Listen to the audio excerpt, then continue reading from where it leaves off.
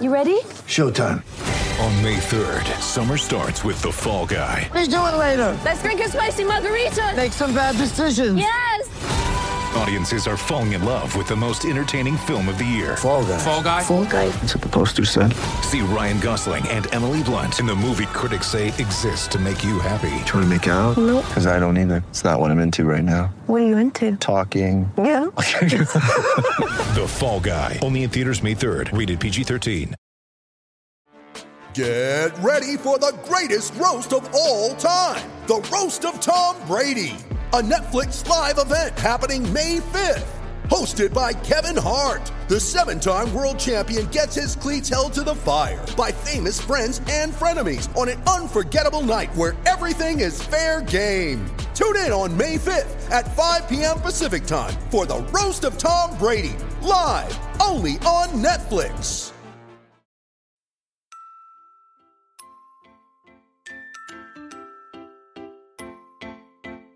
I just feel like I've been around the block, ripping up fantasy stock, working around the clock. Look at the view from the top. Researching rookies a lot? No, I just be listening to pods, yeah. One in particular, I'm just a messenger, let me just pass on the rock. Browning, brunning, pruning, pronouncing ain't what he's doing. What he's doing is not losing, but infusing you with new things. And there's Dennis the Bennett, yeah. The man is a menace, yeah. Building a dynasty, some of the finest things. Promise you, you won't regret it.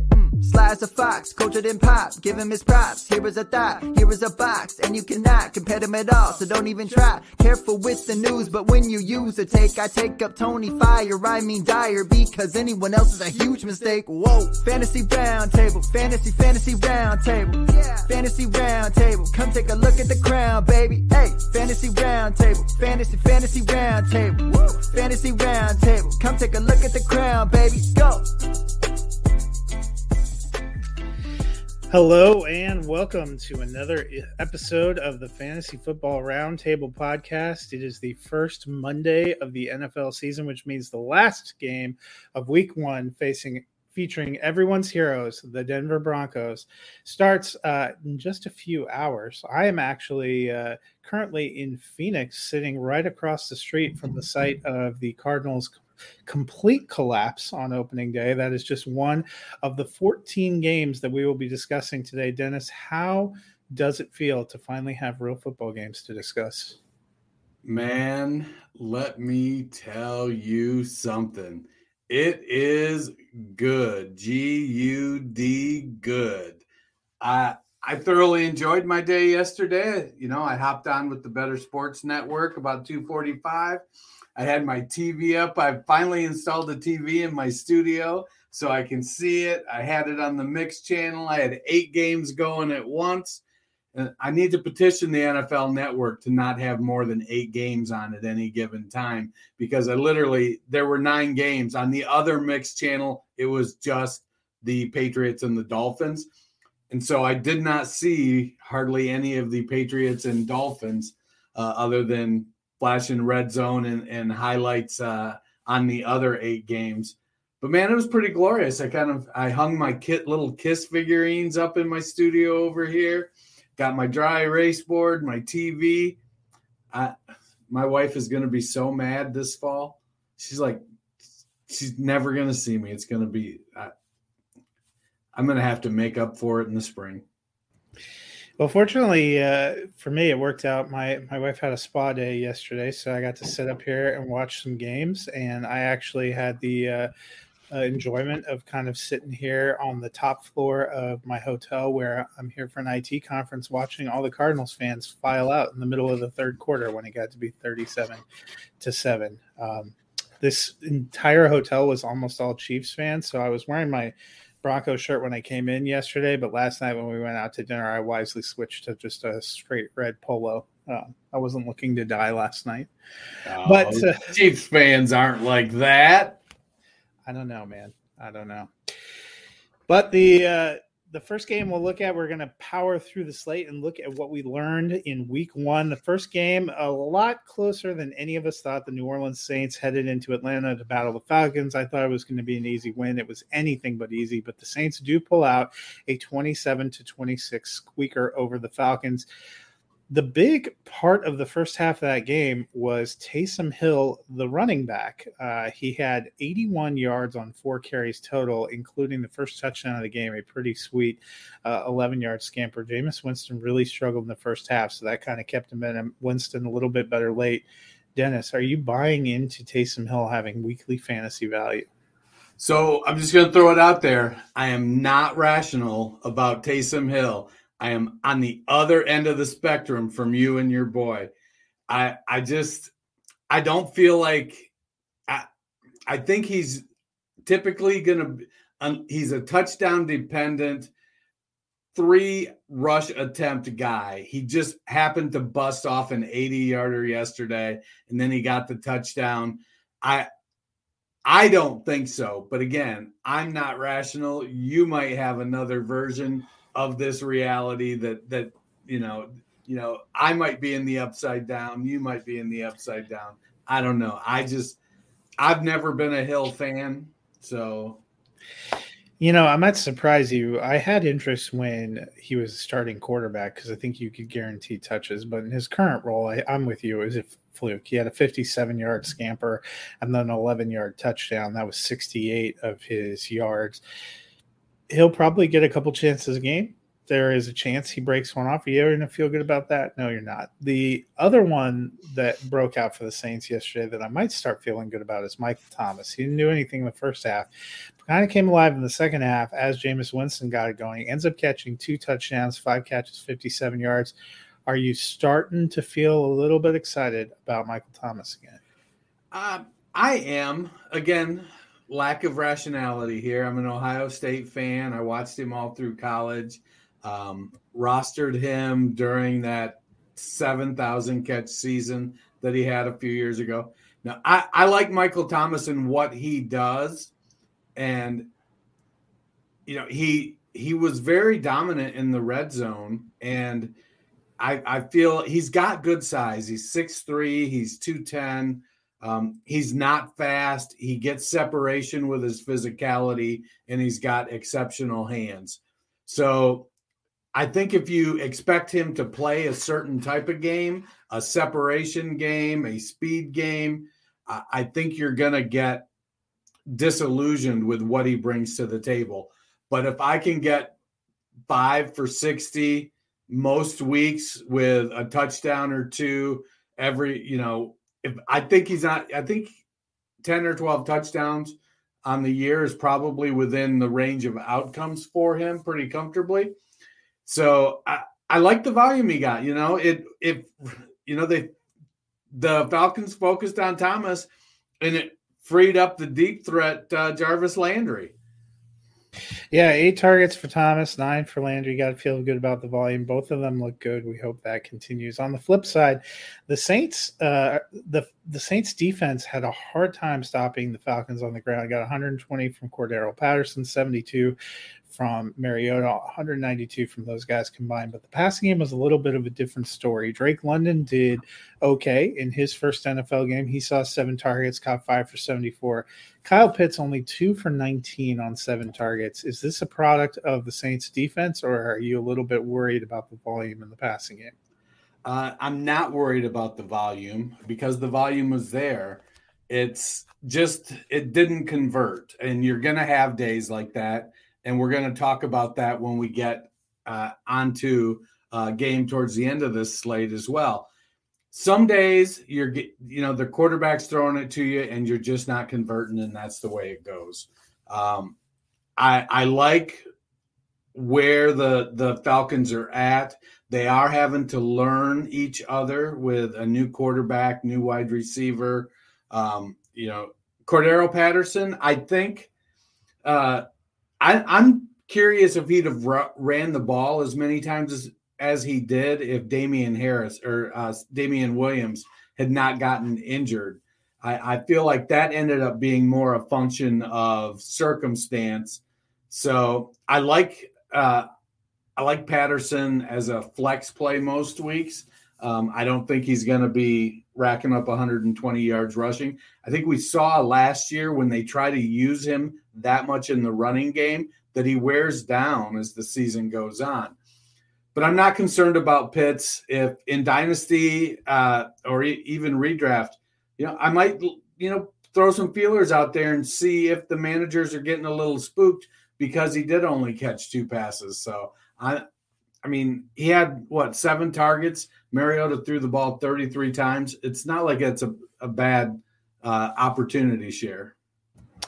Yeah, I agree. And plus a tough secondary for New Orleans. The only good news about potentially a Damian Williams injury is all those Tyler Algier stands may actually get to see him touch. Yes, we may. Yes, we may. The next game, I called this upset, the Chicago Bears winning 19-10 over the San Francisco 49ers. I wasn't a huge believer in Trey Lance going in, and he struggled. A lot of growing pains here, even against a medium Chicago defense. It was a rainy day. Lance, 13 of 28, 164 yards, and an interception. Did have 13 carries for 54 yards. Bad news here, Elijah Mitchell is going to be out for a couple of months. Are you worried about Trey Lance? Are you worried about the potential pressure with Jimmy G right behind him? I'm not necessarily worried about Lance. He started 3 games, all right? And this third game was in some pretty shitty conditions. I mean, it was waterlogged. It was playing in it was not great field conditions. He lost his tight end, Kittle, to an early injury, so Kittle wasn't playing. And then Mitchell got injured.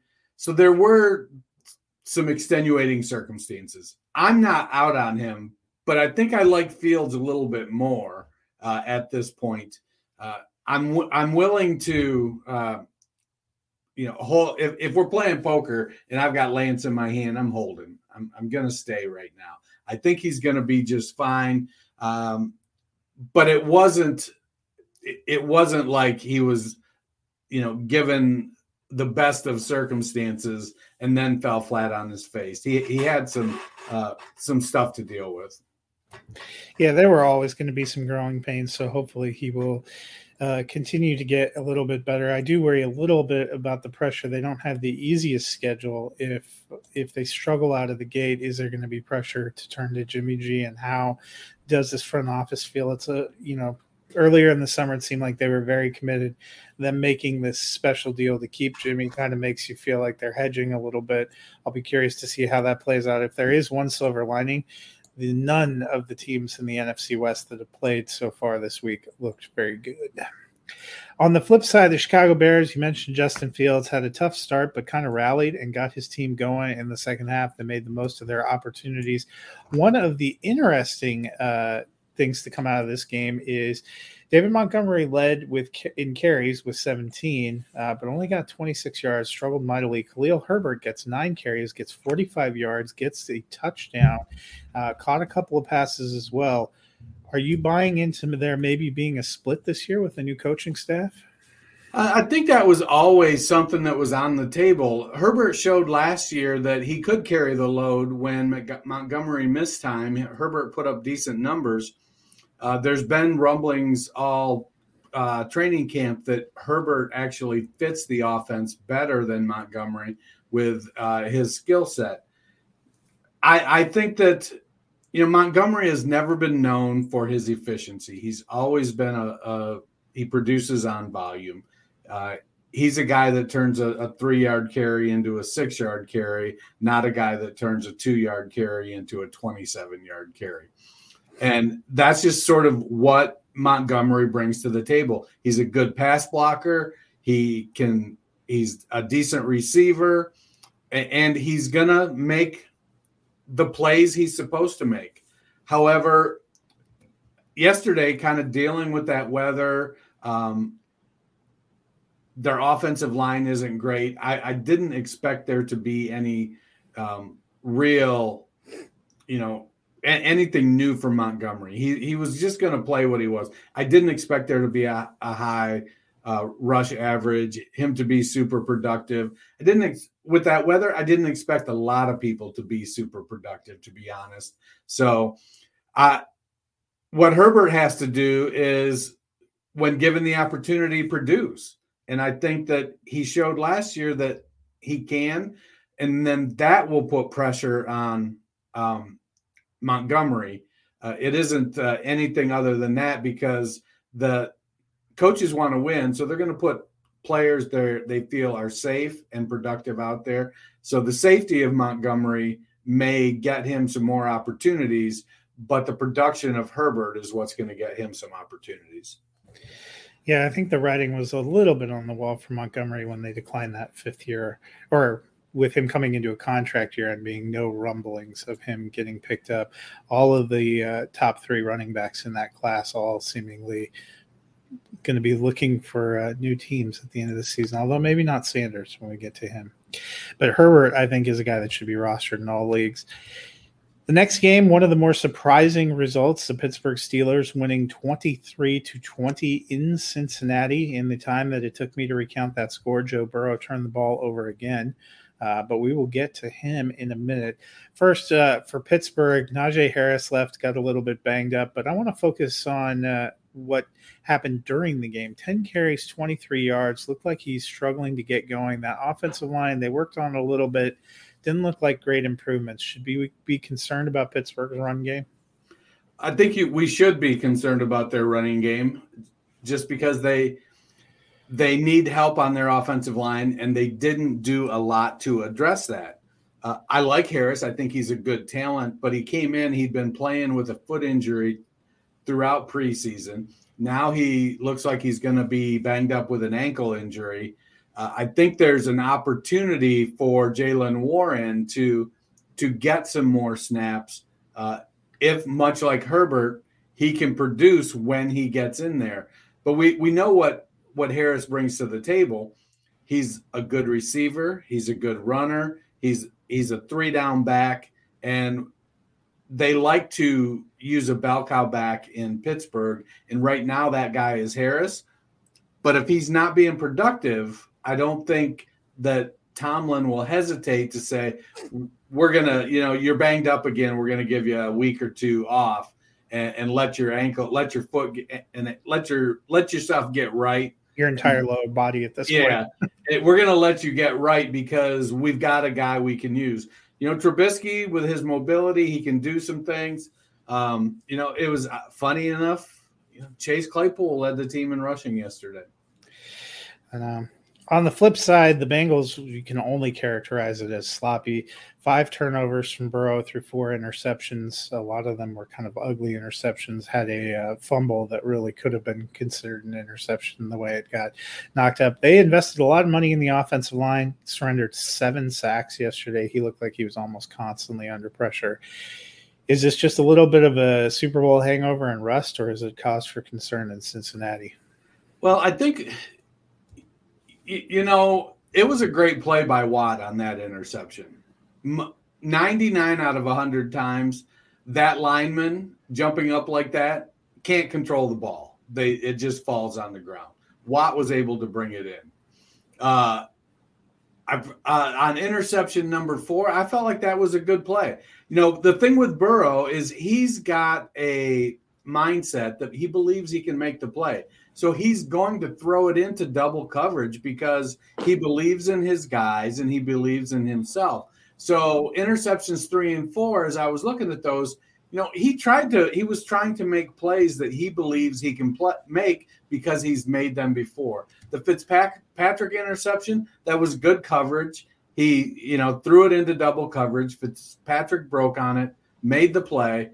I'm not going to fault Burrow for believing that he can make those throws when he's made those throws before. I think the offensive line, as it gets a couple more games under its belt, it's going to continue to gel together. But we also know that the Steelers have a pretty good pass rush. And it wasn't like, the Bengals were playing the little sisters of the poor. They were going up against a good defense that has some playmakers on it. So I'm not sweating Burrow right now. It was a bad game. I'm certainly glad I don't have him in the Scott Fish Bowl. That's for sure. Yeah, there wasn't a lot of wonderful Scott Fishbowl scoring from some of the guys that we were hoping for last night. You could be worse. You could have Stafford or Dak. Lately, I've been listening to a lot of my favorite sports podcasts using Raycon's Wireless 3 earbuds. Raycon's everyday earbuds look, feel, and sound better. Better than ever, actually. With optimized gel tips and a perfect in-ear fit, these earbuds are so comfortable, they will not budge whenever you're moving around. Trust me, I work on a job that requires me to move 24/7. They're never falling out of my ear, which I appreciate. Not only that, but Raycon gives you 8 hours of playtime and 32 hours of battery life. Raycons are priced just right to get the quality audio at half the price. Other premium audio brands charge you a lot. And it's no wonder why Raycon's everyday earbuds have over 50,000 5-star reviews. My favorite things about them, the earbud tap function. When I'm sitting there talking to somebody and didn't realize that my podcast is still going, I can quickly just tap the button to stop what I'm doing. Noise isolation as well is incredible for me. I get to some loud environment sometimes, and I'm able to actually just listen and hear just what I want to, which is my sports stuff. They're telling me what I need to know to continue moving about my day. I use them all the time, whether I'm working out, working, or honestly just sitting at home and listening to sports podcasts, sometimes some music to get in the mood. I'm not going to lie to you guys, a little bit of Harry Styles. It's not the same as it was. It gets me going. I love that kind of music. It puts me in a working kind of atmosphere at home when I'm working on everything for the Fantasy Football Roundtable. Go to buyraycon.com/TPPN today to get 15% off of your Raycon order. That's buyraycon.com/TPPN to score 15% off. Again, buyraycon.com/TPPN. Some of the best headphones that I have used. You go get them today. They're worth it, guys. Go get them. For the Bengals, they're playing a tough defense. They turned it over 5 times, and they probably should have won that game. They were a blocked extra point away from doing so right at the end. I noted in our pre-show conversation that announcers seemed to call out a few times. It was a new offensive line. They look like a group of guys that need a little bit of time to play together to figure out how to play together. So I'm hoping they'll come around. I did like the investments they made in the line, but that is something that the Bengals are going to have to get right if they want to go further. The next game on the docket, Philadelphia Eagles topped the Detroit Lions 38-35. I had hoped for the upset here. I believed in the power of Hard Knocks, but that 24-point second quarter just crushed all my hopes and dreams. Jalen Hurts looked really good, ran for 90 yards and a touchdown, threw the ball all over the field to anyone that was named A.J. Brown. But Miles Sanders also looked pretty good. Got 13 carries, but took it for 96 yards and got that elusive touchdown he couldn't get last year. Are you starting to believe in Miles Sanders? I've always, I feel like I've kind of been on him as a low-end RB2. My narrative for him is that if he had just produced 3 or 4 touchdowns last year, we would view him in a completely different light. Well, he started off the season with 96 yards and a touchdown. See, I think he caught 2 passes too for 9 yards. So while Gainwell is getting more of the passing down work, Sanders is the best back on that team. I do believe Nick Sirianni knows that, but also teams know you've got to use multiple backs most of the time. And while Sanders being a bigger back, he's only like 215. He isn't like some of these 225, 230-pound backs. So I like Sanders and his opportunity that he's going to get. And I don't mind that he doesn't like fantasy and just wants to win, because winning teams do what? They score points. And teams that score points do what? They score fantasy points. All right, Miles Sanders, hate my fantasy team. Just go out there and carry the ball and score touchdowns. Yeah, he was one of the few bright spots in my Scott Fishbowl lineup. R.I.P. Devonta Smith. Well, the thing with Hurts, though, I was checking because Hurts he led the team in rushing with 17, but 9 of those 17 were scrambles. So they were he dropped back. He had 32 pass attempts, so he dropped back 41 times. I don't think they want Hurts dropping back that much. But I think if some of those scrambles had been converted into actual pass attempts, then I think they would have been in a position to run the ball more as well. But Detroit was getting some pressure on him. And so, 9 scrambles out of 17 rush attempts feels like a pretty high amount to me. But yes, I agree. R.I.P. Devontae Smith. Devontae Smith and the Saints defense got me in DFS yesterday. It was also a touchdown party. There were 4 different ball carriers, including Hurts and Sanders, that got touchdowns. Yeah, I don't why they need to give Boston Scott goal line carries. What the hell? Just to break our heart. Speaking of teams that seem to give goal line carries, DeAndre Swift looked really good.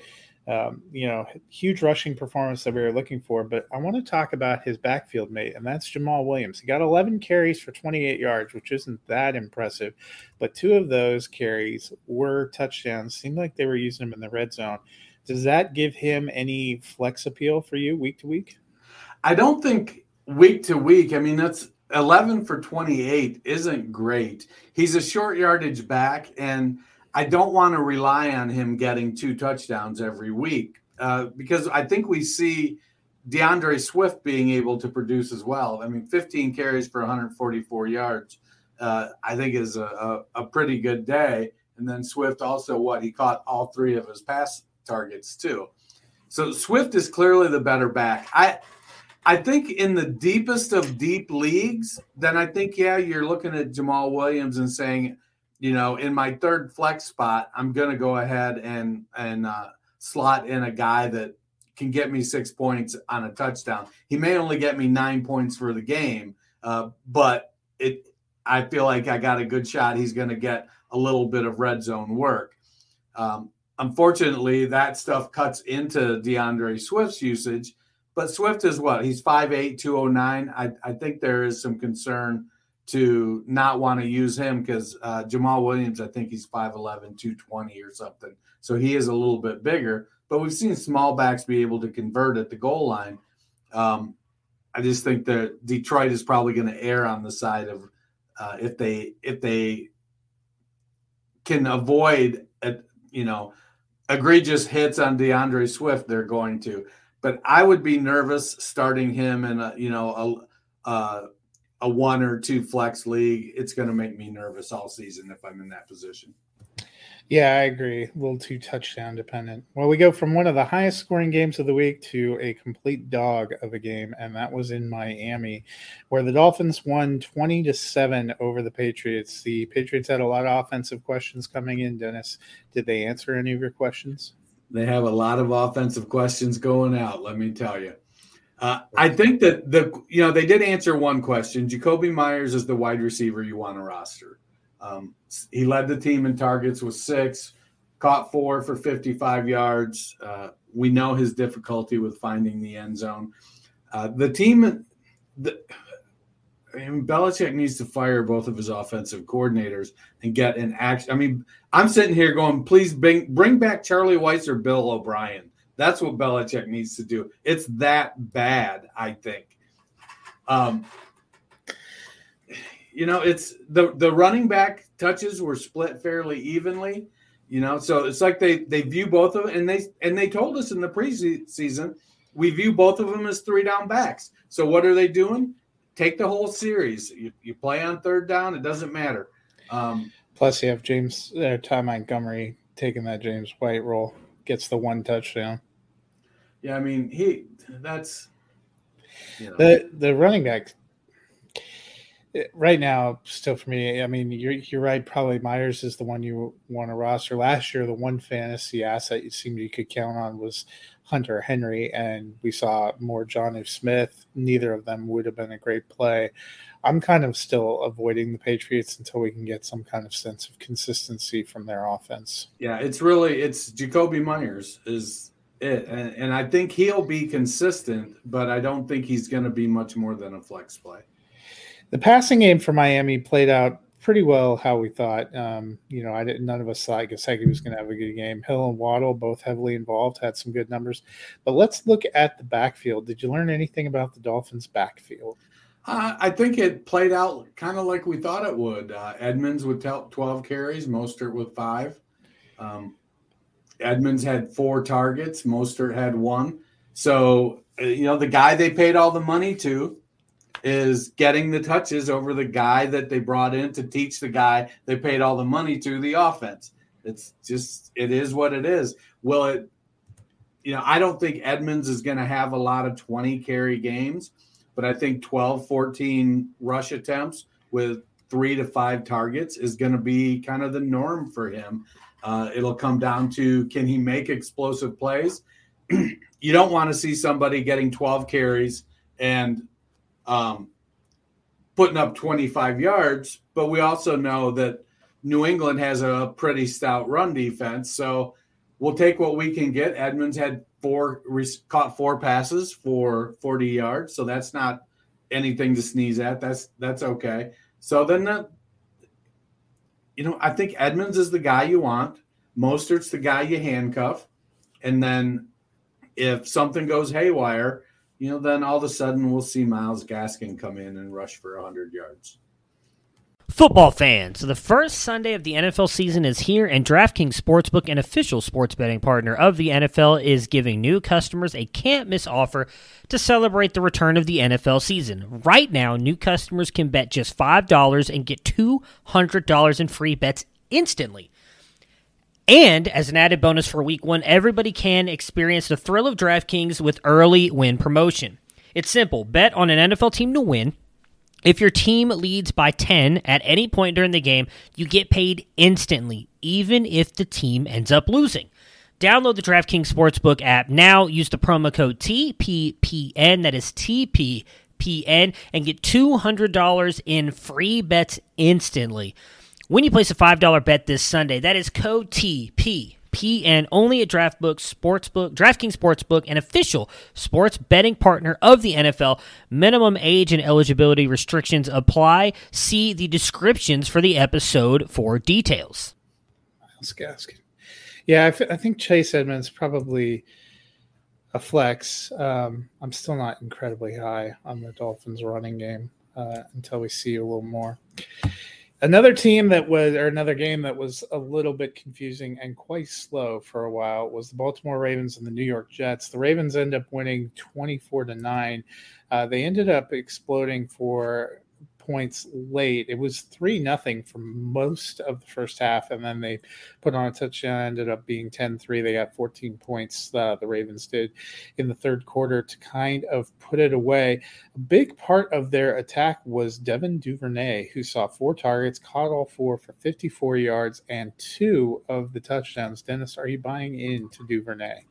I mean, not really. Jeff, I was listening to Jeff Manns on Sirius XM today, and he's a big proponent of Duvernay. His thesis is that the Ravens throw inside the hash marks, and that's Duvernay in the slot and Mark Andrews at the tight end. Well, Bateman had more targets than Duvernay. Duvernay just converted his. I don't know if that's, I didn't watch a lot of the game, so I don't know if it was if Bateman's were uncatchable, if the coverage was better, or it was just that on particular plays, Duvernay was open. But Duvernay made plays, and that's all you can ask of him. I think we said in the preseason, we knew he was going to be the wide receiver 2. We just don't want to have to rely on starting the wide receiver 2 in the Baltimore offense. Bateman is a better wide receiver. I think Bateman will get plenty of opportunities, and he will convert those opportunities. I mean, he had 5 targets, and he actually had more yards than Duvernay. So yeah, he had a big 55-yard bomb late in the game. And he had a touchdown as well. So I'm still prioritizing receiving options in Baltimore as Andrews, Bateman, and then Duvernay. Yeah, I think that's right. But Duvernay, I do feel better about him seeming to be the kind of number 2 receiver and somebody in a deeper league that maybe you are willing to take a flex shot on. Yeah. On the flip side, for the Jets, we started getting rumblings that Michael Carter wasn't as subservient to dynasty consensus number 1 pick, Breece Hall, as we had all thought. And we saw that play out in the game. Carter had 10 carries for 60 yards, ended up catching 7 passes for 40 yards on 9 targets. But Breece Hall was there too. 6 carries, 23 yards, caught 6 passes for 38 yards on a team high 10 targets. Are they both going to be good plays, or is this just going to be frustrating? I think they're going to be okay plays, and it's going to be frustrating. But I'm probably more concerned with what we can really expect from the offense, in 4 weeks when Zach Wilson comes back, because I don't know how many of those 19 targets to Hall and Carter were not just checkdowns. How much, if 80% of those were checkdowns, is that just because of Joe Flacco? Or, can we expect Zach Wilson to, being young and dumb, to try to make plays that aren't going to warrant that type of targets to the running backs? I think they're both going to have a role, but I think as we move forward, Hall is going to take over. It may not be next week, and it may not be 2 weeks from now, but Hall will become the primary ball carrier. And I suspect that we're looking at a 2021 Denver split. Yeah, I mean, I think that would make some sense. I like Hall's talent, but Carter isn't going away, and I think they like Carter and they like his heart. I think there's going to be space to play both, but they're probably neither one of them you're going to feel good about as more than a flex play. Because I'm with you, Dwayne Brown went on IR, which is not a great sign. The solution they had to losing left tackle Mekhi Becton, or losing Mekhi Becton at tackle, was to get Dwayne Brown, who is now also on IR. So they had to switch Fant back to left tackle. I think they're still working on that offensive line. Well, and I think though with Brown, they feel very confident that in 4 weeks he's going to be ready to go. I think they just were like, well, we need to clear up a space, but in 4 weeks he'll be ready to go, and they're going to slide him right in. Our next game, the Washington Commanders hold on 28-22 over the Jacksonville Jaguars, but the Jaguars actually played pretty well. Big offseason signing was Christian Kirk. Got a huge, massive deal to kind of boost the Jacksonville passing game. Trevor Lawrence looked a little better, 275 yards, touchdown, interception. But Christian Kirk, 12 targets, 6 catches, 117 yards. Do you like what you see? I do. I mean, they're using him like they paid him to be used. They gave him money. They said, we're going to throw you the ball. We need you to do stuff with it. He put up 117 yards. It would have been nice for him to get into the end zone. But I think overall, the Jaguars came out and kind of did what they needed to do under a new coaching regime. They needed to kind of show, hey, last year was weird. We're over that. We're moving on. Where they invested outside of Kirk in the receiving game, I think we can question it. But after the year they had last year, players were rightfully skeptical about going to Jacksonville. They had to overpay to get Kirk, who's probably best suited as a number 2. But now he's being paid to be a number 1. And I think as Peterson kind of settles this team down over the course of this year, I think next year they bring in an alpha wide receiver. I don't know if it's a rookie. I don't know if it's a veteran that'll be out there, but I think they'll bring in an alpha wide receiver to go with Christian Kirk and with the other fantasy assets they have. Yeah, I thought it was a big step forward for the Jaguars offense, and I liked what Kirk did. I think he's a solid weekly start there in Jacksonville. On the flip side, we didn't know what to make of the other receivers not named Terry McLaurin in Washington. Well, we got our answer. Curtis Samuel looking very much like he did a couple of years ago. He had a couple of carries, led the team in targets with 11 catches, 8 passes, 55 yards, and a touchdown. Rookie Jahan Dotson gets 5 targets, catches 3 of them for 40 yards and 2 touchdowns. Are you buying into Washington's other receivers and the seemingly air raid offense that Carson Wentz is now running there? That's a weird offense. I don't know if they played it like that because they felt that's what they could get away with versus Jacksonville. But it was, we've seen Curtis Samuel be good in the past. We just haven't seen him be healthy a lot. And I would not expect Samuel to out-target Terry McLaurin 11-4. on a regular basis. And Dotson, he made a couple really, really good plays. I think it's a situation where they've got a new quarterback, a rookie receiver, a guy coming off an injury, an established receiver, and they're just trying to shake it out and see, how consistent can they be? What's going to happen with them? McLaurin's the guy I want, but I do think that Dotson and Samuel can provide some flex appeal, especially if the offense starts clicking. If they can be balanced, Gibson ran 14 times for 58 yards. Samuel put up over 4 yards per carry. McKissick rushed the ball 8 times, went 6. So if they can be balanced, I think that the opportunity is going to be there for this offense to score some points. Yeah, I think I was just a year too early on Curtis Samuel, who was my pick for fantasy MVP last year. This is what I thought he could potentially do going over there. Maybe I was just a year too early. His legs weren't yet ready. We got a quick question I'll ask you. Given the news, obviously with Dak now out for 8 weeks, would you trade CeeDee Lamb and DJ Chark for Keenan Allen, who himself is dealing with an injury? And I'm going to go ahead and say that for me, there's too many unknowns. I probably would not. Well, I'm definitely not if it's dynasty. And if it's redraft, I'm still definitely not. I like the combination of Lamb and Chark. I think they're both going to be productive. I'm not worried. It's going to be – Lamb is still the wide receiver 1 there. Are we not drafting DK Metcalf because Geno Smith is the quarterback? No, we're drafting DK Metcalf. Not everyone is, I will note. But with Lamb, we've already made the investment. Don't sell low. And I think if you're selling Lamb and Chark to get Keenan Allen with a hamstring injury, you're selling low. On our next game, the Cleveland Browns holding on 26-24 over the Carolina Panthers. Jacoby Brissett was not terrible, seemed to only have eyes for Donovan Peoples-Jones at times, but one guy that did have a good game was Kareem Hunt, who got 11 carries for 46 yards, got a touchdown on the ground despite the fact that Nick Chubb was just killing it, 22 carries, 141 yards when they gave him the ball. But then Hunt also had 4 targets, caught all 4 for 24, and another touchdown. Are we back to starting Hunt weekly?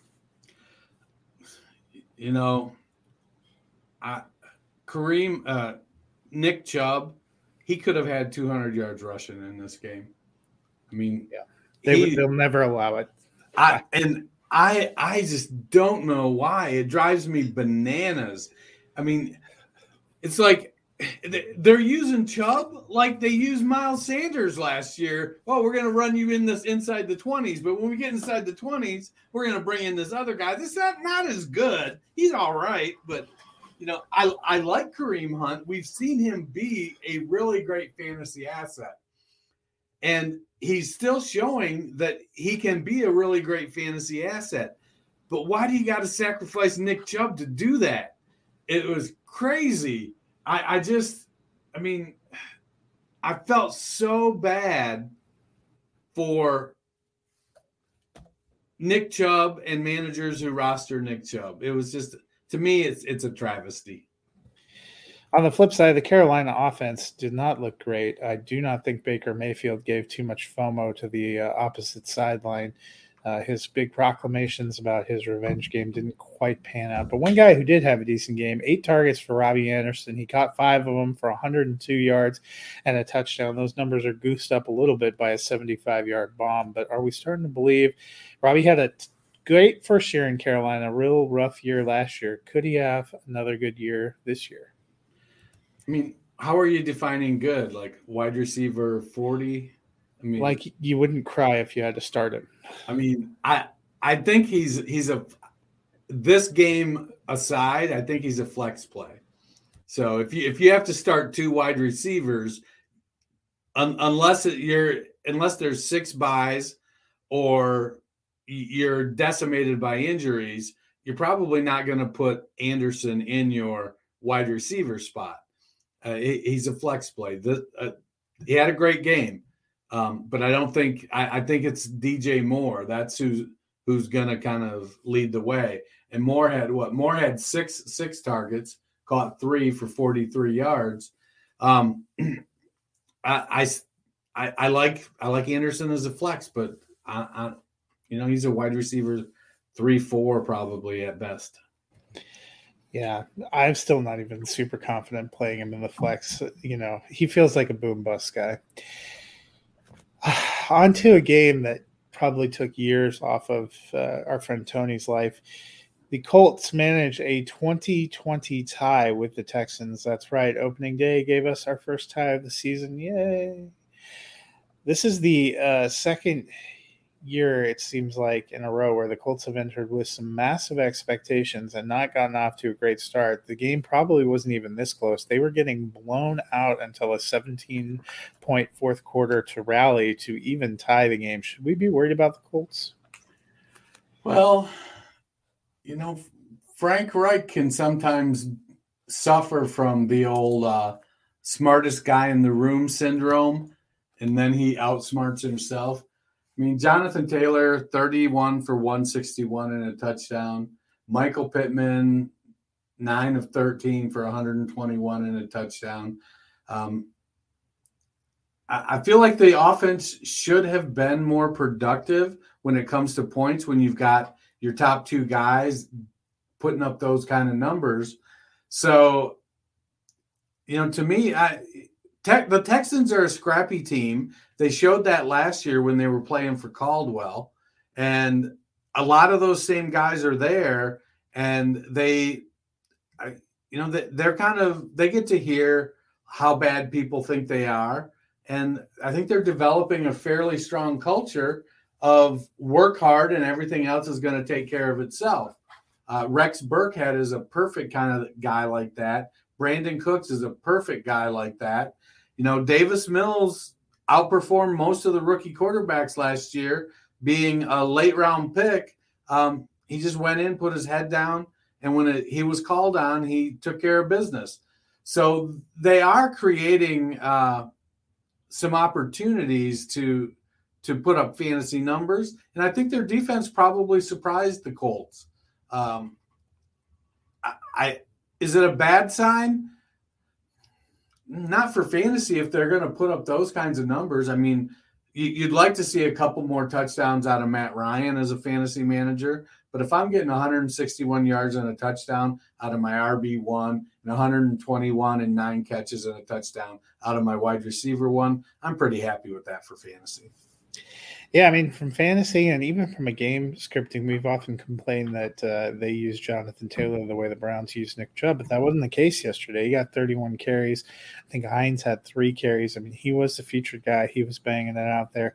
I do think it's concerning for those that think that they're a potential playoff team or can make a run. We've seen the last couple of years they struggle with these, what should be winnable games in the division. It was last year not being able to beat Jacksonville kept them out of the playoffs entirely, despite some of the better wins that they had. So I think it is something to watch, a curiosity. On the flip side, for the Texans, there was a lot of buzz for Damon Pierce. Breaking news, Kenneth Walker officially inactive. He was supposed to be inactive. Yeah. They've been talking about. Elijah Mitchell going on IR as well. God. It's always great to have played 1 week of fantasy and have to go back to the drawing board on like half your teams because of all the people out.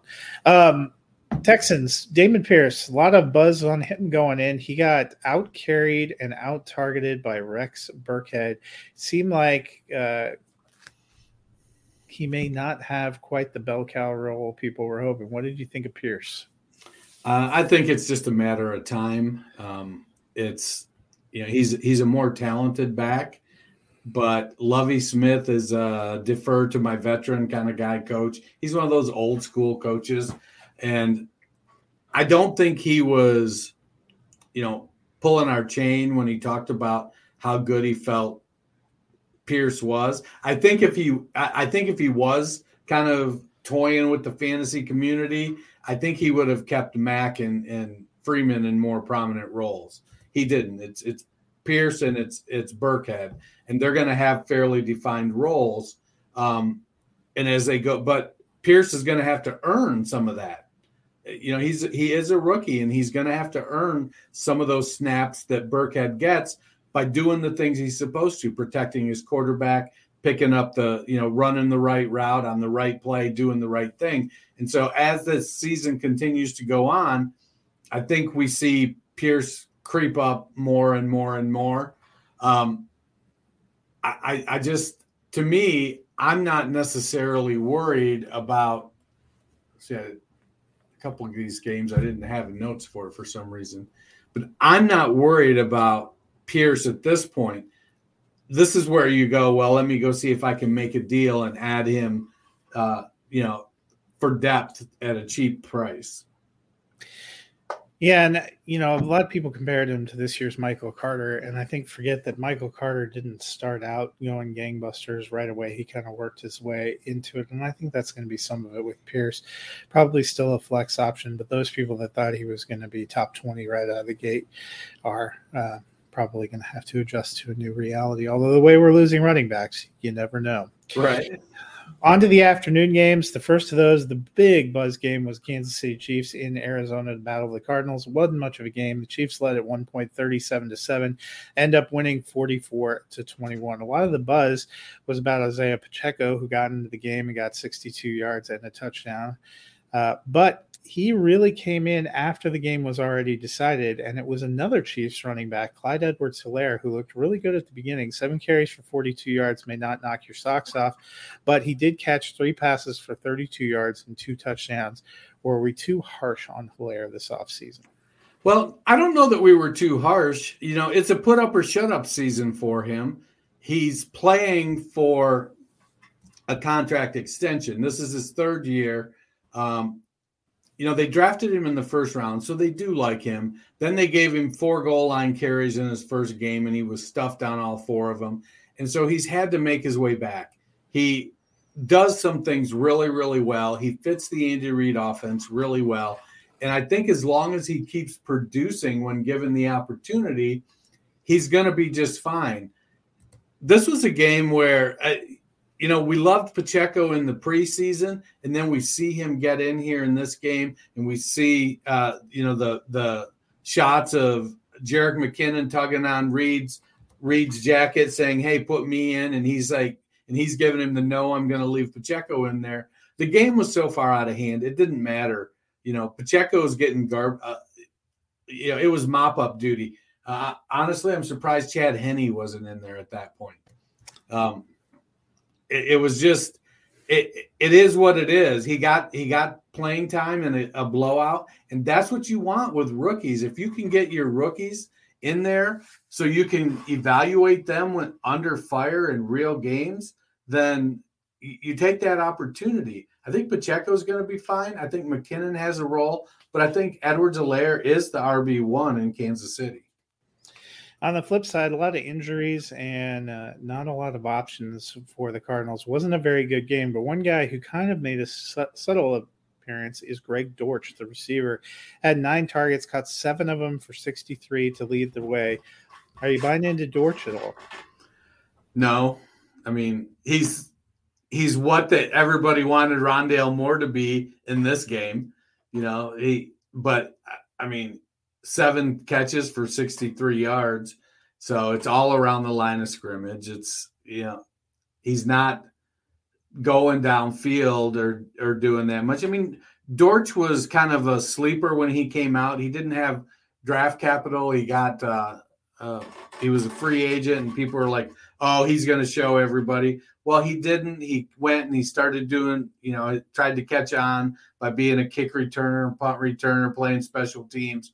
But he's a small guy like Rondale Moore, and he plays a specific role in an offense, whether that's the Cardinals or whether he moves on when they make Moore active. I'm not rushing to pick up Greg Dortch. Yeah, me either. I think there's other players that are going to come back, and that was just an opportunity game. He did a nice job, though. Next was a battle in the AFC West. That was the Los Angeles Chargers hosting the Las Vegas Raiders, and they beat them 24-19.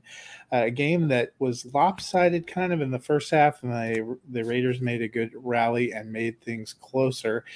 Some concerning injuries for the Chargers, which we'll get to in a minute. But on the Raiders side, huge game for Davante Adams. 17 targets, catches 10 of them for 141. Darren Waller gets 4 for 79. Then there's Hunter Renfrow. He saw 6 targets, which is the good, but only 3 catches for 21 yards. Is it a sign of things to come, Dennis? I think it's more a sign of things to come occasionally. It's going to be, him and Waller are going to be that second, third fiddle to, they're the Supremes. Davante Adams is Diana Ross. They're going to have a hit now and again on their own. Diana Ross is going to, Davante Adams is the guy. I don't think Adams is going to regularly get 17 targets. I don't know if him and Carr decided they had something to prove yesterday. But, last year in game 1, Waller had 19 targets and didn't come close to that the rest of the season. I think Adams is going to be fine. He's going to get a lot of targets. I think Renfrow, 6, 7 targets, 8 targets maybe. I think that's where he's going to be. So if he's going to be that 5 to 8 target guy, he's not going to produce a lot of yardage. And when it comes to the red zone, he's occasionally going to produce. It's more about Waller and Adams because they are legitimate red zone threats. Renfrow will get some opportunities there because he gets open. That's, he in short area, Renfrow gets open. So I don't think Carr will completely overlook that. I just think this was kind of I'm going to take my new car for a spin kind of game. I hope you're right. I had high hopes for Hunter Renfrow, and that was not a great start. On the flip side, Keenan Allen had a decent start, catching all 4 of his targets for 66 yards, then went out with an injury. We did not see very much from Mike Williams or Josh Palmer. Gerald Everett catches a touchdown. Kind of a ho-hum game for Austin Eckler as well. The Chargers got out to a pretty decent lead and then were able to hold on. If Keenan Allen misses time, should we worry about this offense? Well, I think you always worry about it when you lose a guy as talented as Keenan Allen. But Mike Williams, Josh Palmer, Gerald Everett, Donald Parham, Austin Eckler, Jalen Guyton, they do have some depth. And it's one of those situations where what they're going to have to do probably is to spread the ball around more to other guys. It isn't – I don't think if Palmer replaces who was it? DeAndre Carter actually came in for him yesterday. If Palmer or Carter come in and start playing the Keenan Allen role, I don't think we're going to see them getting consistently Keenan Allen type of targets. Because Allen was the highest targeted guy there. And so I don't think anybody takes that role. I think guys, when they get in there, they're going to need to produce. They really like Palmer. And Carter, for being a journeyman, he's produced the last couple of years when he's been given an opportunity both in Washington and now in Los Angeles. Yeah. Herbert is a guy who we've seen over the years that he's been in here that finds a way to make it work with whoever's in the game. So I don't really worry about them. Fantasy purposes, though, it might make it that Herbert's about the one you feel good about playing. I was a little surprised about Mike Williams. I don't know if it was just the coverage or the schemes. I thought he was going to have a big day. I wasn't that involved. I'll be curious to see if they make that right going forward. The other big Williams tied for the team lead in targets. He didn't really do anything. He tied with 7 other guys. All of them had 4. It was kind of like a real spread it out game. I'll just be curious to see. And Allen probably would have had a lot more targets if he hadn't gone out early with an injury. Yeah. Herbert's a throw it to the open guy kind of guy. The other big divisional battle in the afternoon was the Green Bay Packers at the Minnesota Vikings. did not go Aaron Rodgers' way. The Vikings win this pretty handily, 23-7. The Packers never really seemed to be in it. Their offense pretty flat in general. This is the second consecutive opening day that they've come out and kind of laid down for an opponent. Last year got clocked by the New Orleans Saints. Should we be concerned, though, Dennis? I don't think I'm concerned yet. I don't have high hopes for their wide receiver group. Man, Christian Watson did his best MVS impression, though. That was classic. I mean, all he needed to do was be wearing number 83. I think, their running game was good. But I think felt like they were in a position where they couldn't lean on it and get as much production out of it. I mean, Jones had almost 10 yards per carry. Dillon had 4.5 yards. I know, but they only gave Jones 5 carries. I know.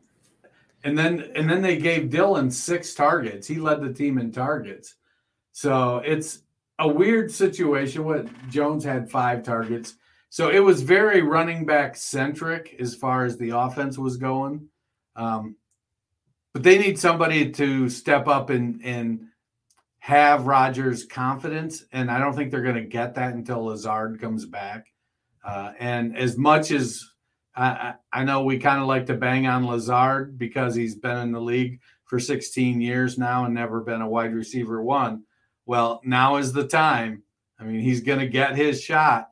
Rodgers is like, hey, he's been here. He's done everything we've asked him for the last 5 years. He's always produced when we needed him to. Well, they need him now, and he's going to need to, hopefully that being the number 1 blocking wide receiver in the NFL translates to catches. Yeah, I'll wait to see Lazard back. I was surprised that we didn't get a little more from Aaron Jones. Surprised about the usage, but maybe Green Bay just a team that's working its way in after not really playing together much in the preseason. On the flip side, 11 targets, 9 receptions, 184 yards, and 2 touchdowns for Justin Jefferson. Is he tracking to be the wide receiver 1 with Kevin O'Connell there and the reins off? He's looking like it. I mean, the dude is good, and he's all off season, he was definitely one of 3 guys in that top tier, him and Chase and obviously Cooper Kupp. And I think actually you could probably expand it to 4 with Devontae Adams. And if you want to get a little broader, you could even include Stephon Diggs. But in Dynasty, Jefferson is the wide receiver 1. And we know all he's done is put up 1,400 yards, 1,600 yard seasons. And him and Cousins have been there. They're going into year 3. New offense or not, they have a connection. Dude gets open. He catches everything. He's a great route runner. If he finishes as the wide receiver 1, nobody's going to bat an eye.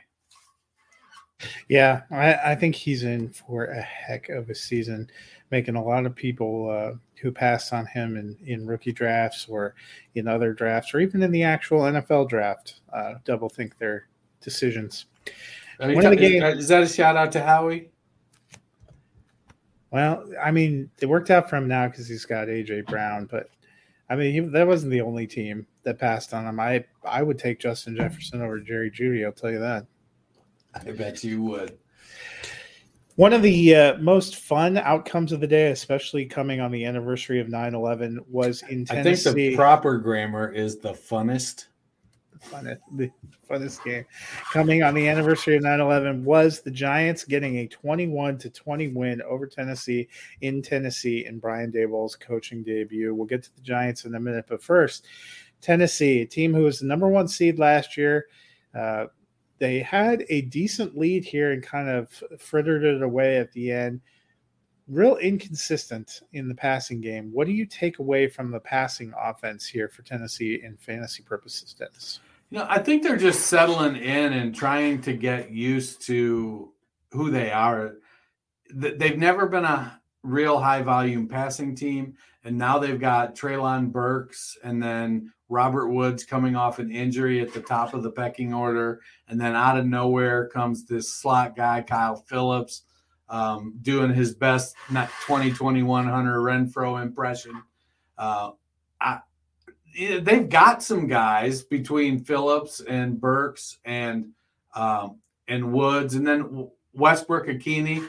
So it comes down to, can they develop the chemistry, being that they are a run-first team. Derrick Henry back in the saddle, 21 carries, 82 yards. But then Dontrell Hilliard catching 2 touchdown passes. So if I'm a Derrick Henry manager, I'm frustrated that here they go taking Henry out when they go into when they're going to pass it in the red zone. I don't know. I'm not bought into Hilliard, that's for sure. Yeah, Matt was right. All the rumors about Treylon Burks being way behind did seem to be that a rumor. He had more targets than Nick Westbrook-Ikhine and Robert Woods combined. Didn't look too bad. And Kyle Phillips, he was the talk of the camp. I think he's a guy that needs to be rostered in every format. Looks like there's going to be some potential there. Maybe they'll have more weapons and more options than we thought, just different weapons and different options. I mean, they've got a year to get these weapons ready for Malik Willis. On to the Giants side. The Giants rally, come up with the win. It was a nice way for them to open the season. But the biggest thing I took away, the biggest, most exciting thing probably, if you love football, is seeing Saquon Barkley out there. 18 carries, 164 yards, averaged 9.1 yards per carry, got a touchdown, caught 6 passes for 30 yards on 7 targets. He hasn't looked this good probably since his rookie year. Are you pumped for Saquon in year 5? Hell yes. Now it's just, can he stay healthy? He plays a brutal sport. He's always been an exceptional athlete. He's big, 6 foot, 232 pounds, and he has excellent change of direction movement, phenomenal speed and power. That's why we keep going back to the well every year when we hear, oh, he's looking good. He's looking good. It's like, there's a reason CMC, after playing 10 games in 2 years, was the number 2 running back off the board this year. When you see when you know what these players can do when they're healthy, and you start hearing they're healthy, you can't pass them up. And Barkley was going absurdly late in drafts. And to see him come out and put up numbers like this, there are some managers out there that, have like Cooper Kupp, Saquon Barkley stacks that are going to be like, oh my gosh. I know in most of the mocks and even the draft we did, he was going the top of the 3rd round, and that's going to be exceptional value for a guy who looks like he is all the way back. Well, from that highlight to the final game we have to look at, which rounded out Sunday Night Football, going out like a wet fart, with the Tampa Bay Buccaneers winning 19-3 in Dallas. It's the fewest points Dallas has put up in an opener since Troy Aikman was a rookie, which has got to make the Cowboys fans feel good on this morning. But more on them and their sadness in a minute. The Tampa Bay Buccaneers looked pretty darn good. Leonard Fournette running with power. They have a plethora of pass receiving weapons. Based on what we saw, are they possibly the best team in the NFC right now? I mean, they could be. They are going to go as far as the center of that offensive line will take them. If the center and those 2 guards can hold up and keep Brady upright, they're a good team. They've got great weapons with Evans and Julio and Godwin and Gage. They're deep at wide receiver.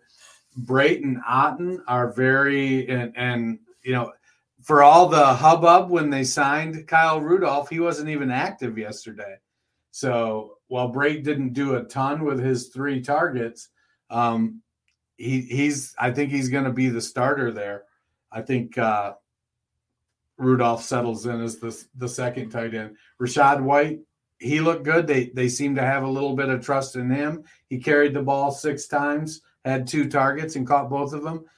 But Lenny Fournette looked great, and I don't know that you really, even if Godwin misses a game or 2 with his hamstring, Julio did the kissed Tom Brady's kids on the mouth treatment over the summer, and he sucked their souls out, and now he's looking like great, powerful, and fast again. I don't know if that's what the treatment is, but it sure seems like it could be. Gage looks good. I mean, they've got weapons, and I think that things aren't quite as bleak for Dallas as this score would indicate. But I think that Tampa is in a decent spot with their offense. They've got some good players. Well, speaking of Dallas, they have some offensive line issues. And then, of course, Dak gets hit on the throwing hand. Damage to his right thumb will require surgery. He will be out at least 6 to 8 weeks, which is not what the Cowboys wanted to hear after this performance. CeeDee Lamb, 11 targets, only manages 2 catches for 29 yards. What are we thinking about this offense now as they go into an extended time of Cooper Rush? Well, the running game, despite the offense, was productive. They just didn't run it. The defense played great. Hell, the Buccaneers had 4 drives that they got down and couldn't convert into touchdowns. The defense held them. And I think that's a really good sign for Dallas. I haven't looked ahead at their schedule to see if in the next 6 to 8 games, how many of them the defense might be able to carry them. CeeDee Lamb, he's going to get the volume. Here, I'll give you their so they're home against the Bengals, then at the Giants, home for the Commanders, at the Rams, at the Eagles, home for the Lions, home for the Bears, then at the Packers. So they play a bulk of their home schedule early. So it sounds to me like the opportunity is there to go 4-4.